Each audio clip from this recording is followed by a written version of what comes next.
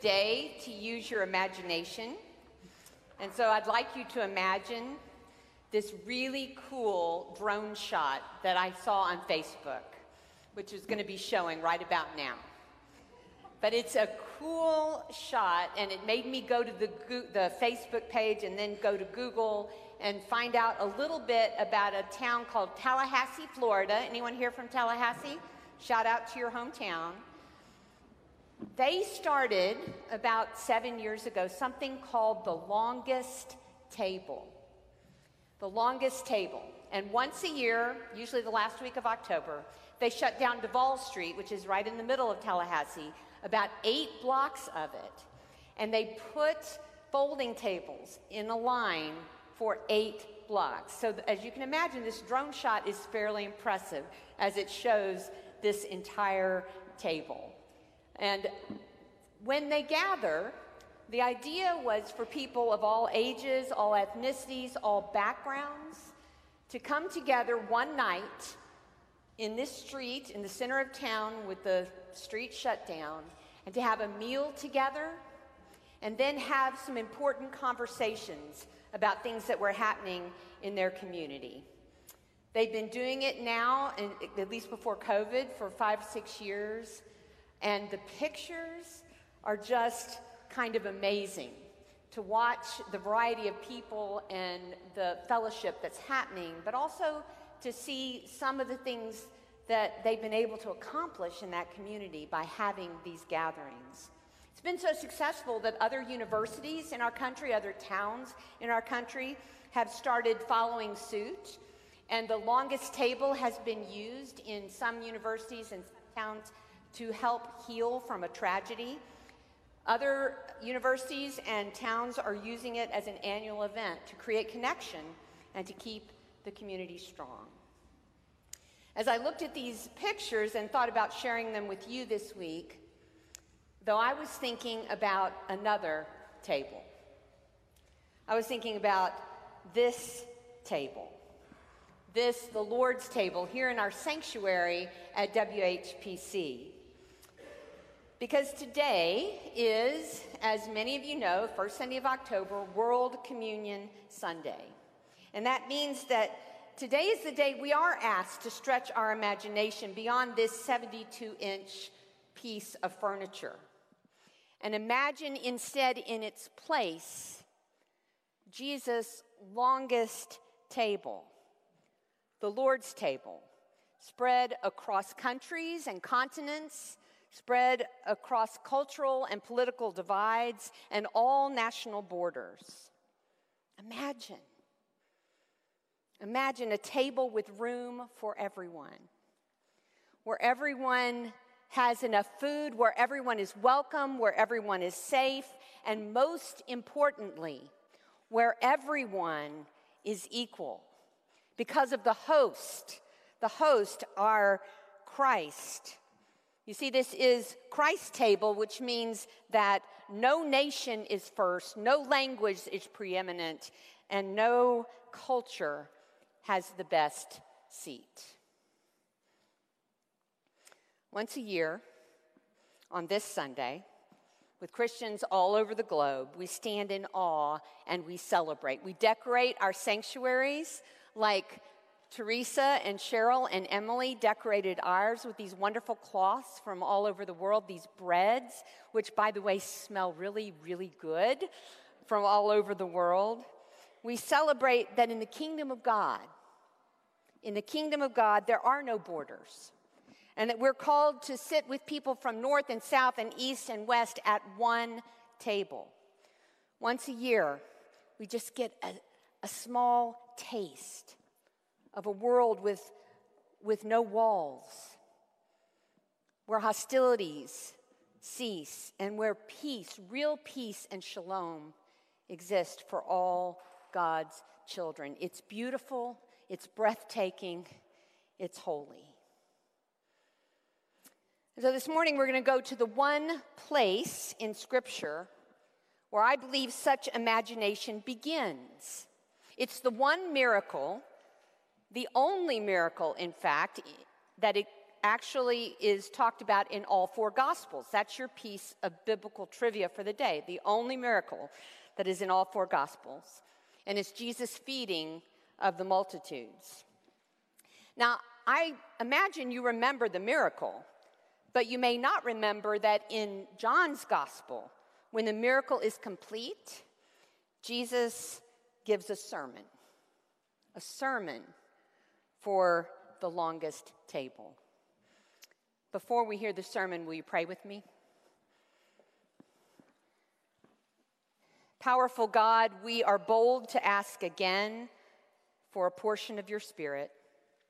Feed us with your word and stir our hearts and feet and hands in Jesus' name. Amen. It happens that after the feeding of the multitude, Jesus' longest table, the crowd won't leave Jesus alone. They keep asking for more. Hear now what Jesus has to say to them in John 6, beginning with the 25th verse. When they found Jesus on the other side of the lake, they said to him, "Rabbi, when did you come here?" And Jesus answered them, "Very truly, I tell you, you're looking for me not because you saw signs, but because you ate your fill of loaves. Do not work for the food that perishes, but for the food that endures to eternal life, which the Son of Man will give you. For it is on him that God the Father has set his seal." Then they said to him, "What must we do to perform the works of God?" And Jesus answered, "This is the work of God, that you believe in him who is sent." And so they said to him, "What sign are you going to give us then, so that we can see it and believe? What works are you performing? Our ancestors ate the manna in the wilderness, as it is written, he gave them bread from heaven to eat." Then Jesus said to them, "Very truly, I tell you, it was not Moses who gave you the bread from heaven. It was my Father who gives you the true bread from heaven. For the bread of God is that which comes down from heaven and gives life to the world." And they said to him, "Sir, give us this bread always." And Jesus said to them, "I am the bread of life. Whoever comes to me will never be hungry, and whoever believes in me will never be thirsty." This is the word of the Lord. Thanks be to God. Now that, my friends, is a sermon. That is a longest table sermon. And on this World Communion Sunday, Jesus reminds us of some very important things. Jesus reminds us that our God is in the feeding business. Our God is in the feeding business. And the crowd listening to him that day, they knew that as well. They knew the Old Testament. They knew the story from Exodus 16 and the manna that came from heaven. Exodus 16, 2 through 4. They knew that story well.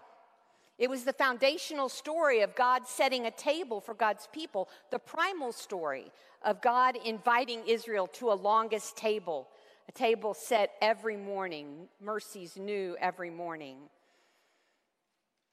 The whole congregation of the Israelites complained in the wilderness. They said, "If we had only died by the hand of the Lord in the land of Egypt where we had food, but you brought us out here to kill us with hunger." And the Lord said to Moses, "I'm going to rain bread from heaven for you. And each day the people will go out and gather enough for that day. And in that way, I will test them, whether they follow my instruction or not." You can hear those Israelites complaining to Moses, "What have you done for me? Have you brought us out here to die? At least we had food in Egypt. If this keeps up, we're going to starve." Kind of sounds like kids on a long car ride, doesn't it? But let me challenge you to go back and read Exodus 16 yourself. Because guess what? Nowhere in that passage does it say that the Israelites ran out of food. Ever. Nowhere does it say that they were in danger of starving. It's really unclear from the book of Exodus that there was a food crisis of any kind. What is clear is that the Israelites had a faith crisis. And Jesus sees that same faith crisis in the multitude in John 6 that won't leave him alone. That congregation listening to his longest table sermon. He looks at them and he sees that they hunger for security. They hunger for hope. They hunger for a future that they can't quite reach. And like the Israelites, they cry out, "Feed us." And just as God did in Exodus, Jesus does feed them. He feeds them good news. He says God does answer. God reveals God's faithfulness and mercy and responds to our hunger and feeds our hunger. In the past, it was manna, bread from heaven, bread that kept the Israelites alive. And today, for that multitude, for you and for me, Jesus said, "I am the bread of life. Anyone who comes to me will never be hungry. Anyone who believes in me will never be thirsty." Mic drop. I really could end this sermon right now, and in fact, most of you probably wish I would. I could simply lean in like a good old preacher and I could say, "What are you hungry for? What are you thirsty for? Recognition, success, love, acceptance, maybe a place to belong, relief from a burden, healing, reconciliation, peace? What are your deepest longings, your deepest desires?" Chances are you're hungry or thirsty for something that money and success, power and food and things, no matter how wonderful, cannot satisfy. And friends, Jesus can. Jesus can. The only true spiritual food, the only thing that satisfies our deepest longings and desires and gives us life. Life is the bread of life, our Savior Jesus. Nothing else even comes close. Good news for you and me. Good news for a world starving for grace and mercy. So let's sing "Come to the Table" and have a feast, right? Right? Party. There you go. Well, not yet. Not yet. Because Jesus' longest table sermon reminds us of one more thing. As God feeds us, God also puts us to work. As God feeds us, God also puts us to work. Like the manna of the ancient Israelites, our relationship with Christ, our walk with the bread of life, it is a constant source of nourishment, yes, but it is hard work. It takes discipline. It takes obedience to gather God's mercy every day. Every day. Prayer, Bible reading, Bible study, worship, Christian fellowship, community, friendships. Not once in a while, but every day. There's no shortcut to gathering manna. There's no shortcut to living on the bread of life. One of the worst things the presbytery ever asked me to do was to be part of a listening group at a troubled church. It sounded like a really important task until I got there and I realized what that meant was that those of us from presbytery were going to sit in a room and every 20 minutes a different person was going to come in to complain to us about their church or their session or their pastor, usually all three. Okay? It was the most miserable day I've ever spent, but I remember one woman so vividly because she came in and for 18 minutes straight, literally without taking a breath, she spoke to us about her church, her pastor, her session, and she said over and over and over again, "I am not being fed. I'm not being fed. I'm not being fed by my pastor, by worship, by my session. And after 18 minutes of this, she finally took a breath. And that's when I leapt in. And I asked her, so I have a list here of all of the classes and studies, prayer groups that meet at your church. Which of these are you involved in? None of them. Okay. So there are 3 worship services at your church every week. Which ones do you attend? None of them. Okay, so your group of friends or the people you gather with to pray or to do life or to study, what's that like? I don't do that. Well, I thought to myself, now I was proud that I didn't say it, but I thought to myself, I can understand why your faith and your hope and your soul is starving. Your church can set the table. Your church can invite you to the table. Your church can allow God's grace to somehow drop manna on that very table. But if you don't go and gather it for yourself, one day at a time, one season at a time, then you don't understand manna. You don't understand the bread from heaven that gives real life to the world and the obedience and the faithfulness demanded of those who eat this bread. God feeds us at this table and then calls us to work. Don't believe me? Well, do you remember what Jesus said to the disciples before the feeding of the multitudes, according to the Gospel of Matthew? It was getting late. The disciples were worried about the crowds. They went to Jesus and said, Jesus, this is a deserted place. The hour is late. Send this crowd away so that they can go to the village and find something to eat. And Jesus said to them, they need not go away. You give them something to eat. Or remember poor Peter after the resurrection, meeting Jesus on the beach, having breakfast, nervous. And he finally has Jesus speak to him saying, Simon, son of John, do you love me more than these? And Peter leapt up and said, yes, Lord, you know that I love you. And Jesus said to him, then feed my sheep. Friend, as God feeds us, God also puts us to work. The disciples learned that at this table, the longest worldwide table where we feast on the bread of life today. Because you see, this table was for them, and I suggest it is for us also a practice field, a training ground. You see, here we're nourished, fed, and welcomed, of course, but here we also become those who can feed others.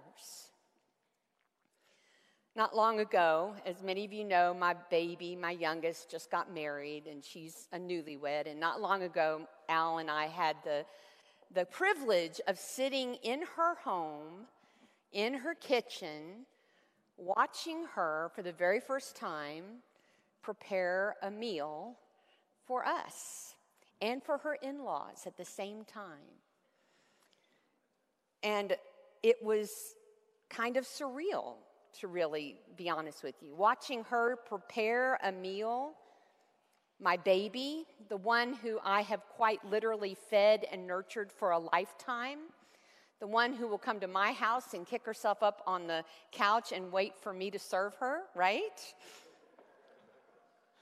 Taking her rightful place as a homeowner, as a wife, as a daughter-in-law, as a kitchen fuss budget, just like her mother. One who can feed and nourish others.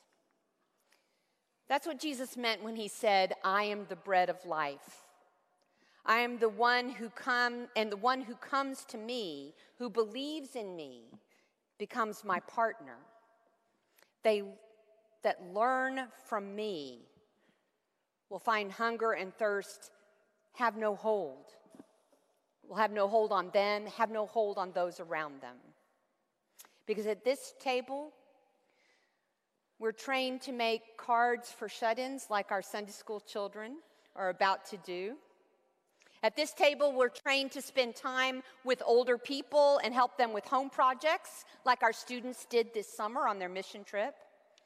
At this table, we are trained to create a beautiful final resting place, a memorial garden for families we haven't even met yet who will have a tragedy and have a special place to be comforted. At this table, we're trained to visit the sick and to brighten the day of the depressed like our deacons. We're trained to be generous givers of our resources to those in need. We're trained to be the body of Christ, being for the needs of the world. Jesus said, "I am the bread of life. Come. Come and be fed. Come and be fed in a way that will teach you to live. Come and be fed so you can do my work." Friends, will you pray with me? God, somehow you do it by setting a table, by opening our hearts and imaginations. You not only feed the deepest needs of our souls, but you mold us into those that can feed others. By your Spirit, by your power, may that be at your table this day. Amen.